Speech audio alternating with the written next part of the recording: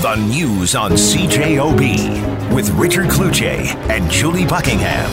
Verdict is in. Do you find that Mr. Depp has proven by clear and convincing evidence that Ms. Heard acted with actual malice? Answer, yes. As against Amber Heard, we, the jury, award compensatory damages in the amount of $10 million. As against Amber Heard, we, the jury, award punitive damages in the amount of $5 million. Jury members also decided Heard should receive $2 million, while the defamation by Depp's lawyer when he called her allegations a hoax. Now, this is a defamation trial that has taken on so many other tones on social media. We'll address that a little bit later on, but let's begin with the case itself. And we are joined now live on 680 CJOB by Minneapolis lawyer who's got a long history in dealing with defamation. Marshall Tanick, thank you so very much for joining us this afternoon on 680 CJOB Winnipeg. It's a pleasure. This is one of those cases where it takes on a theme of its own, if you will, in pop culture. But at the heart of this is about defamation and holding people accountable for what was said and what was printed. Help us understand that. Well, it's certainly a high-profile and very strange case, but it does bring together a lot of threads of defamation law. Basically, in defamation law, a claimant has to prove that in the U.S. courts that the false statements were made about that person and that they damaged that person's reputation.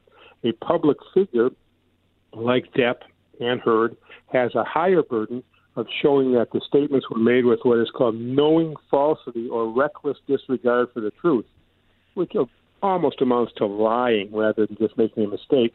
And that has to be shown with convincing clarity.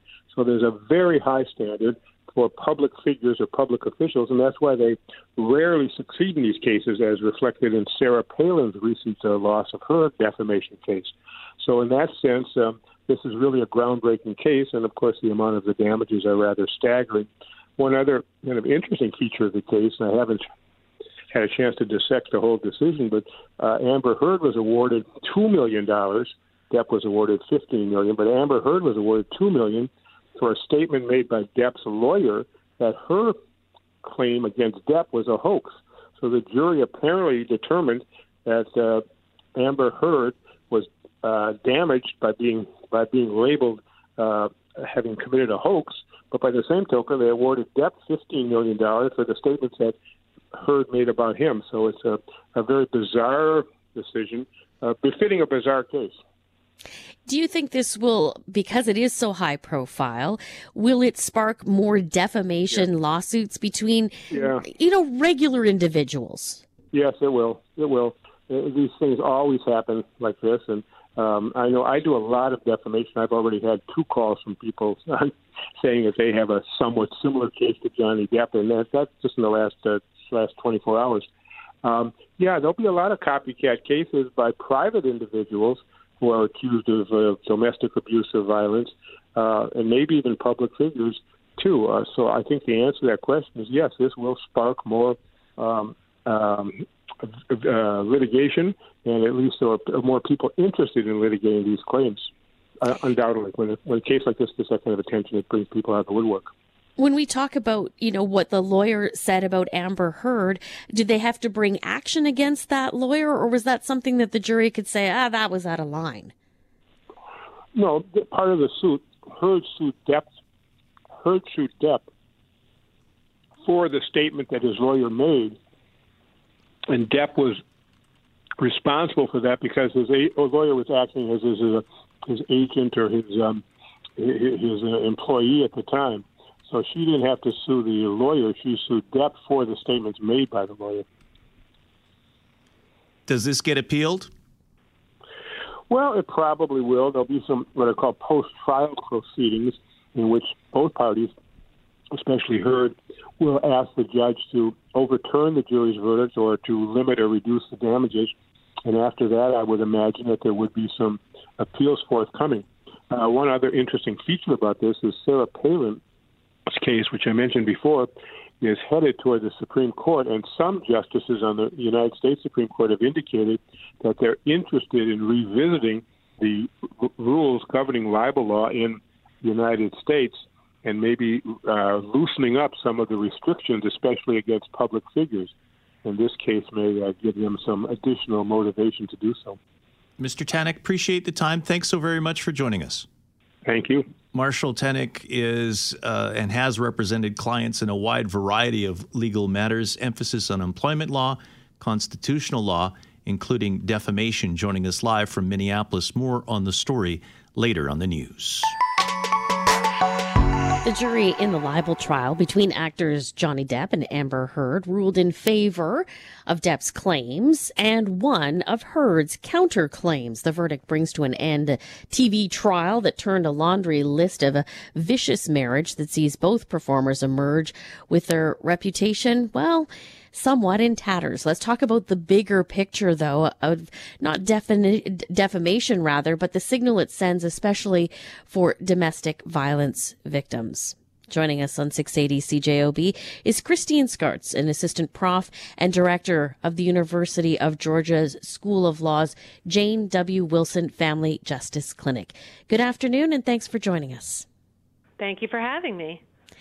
What does this trial signal, particularly for those victims of domestic violence?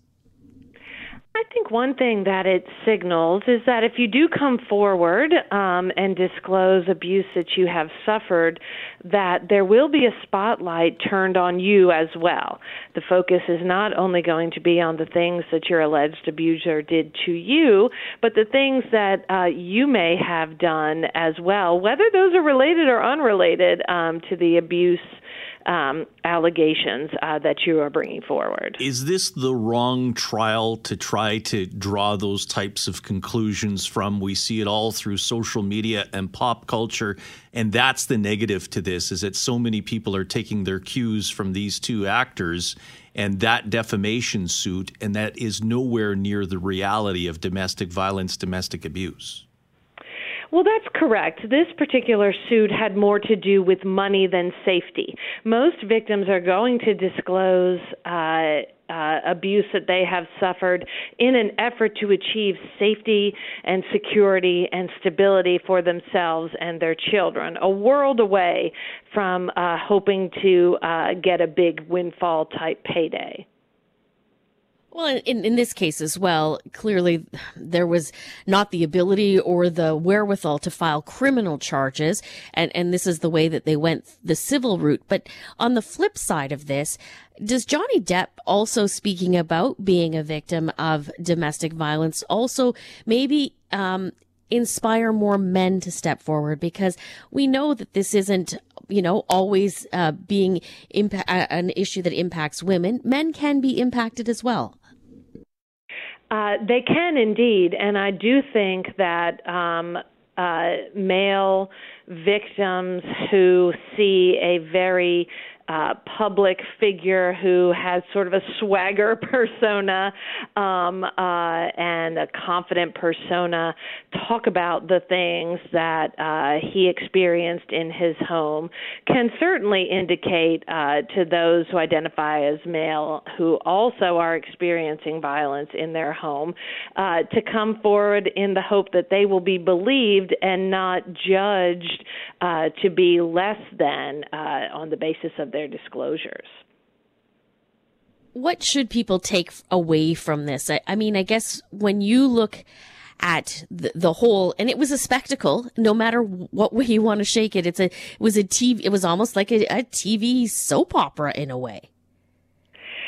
It was, and I think that is the danger, is that people will view going to court and accessing judicial processes as a show, as something that one does in a performance in a performative way, when it's really quite far from that.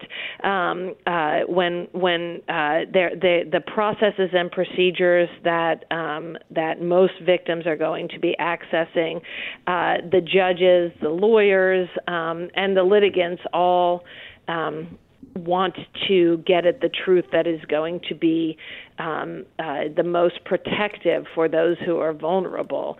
And if either party or the lawyers or the judges tend to start to see themselves as performers in a scene divorced, if you'll pardon the pun, from reality, then there's a real danger that these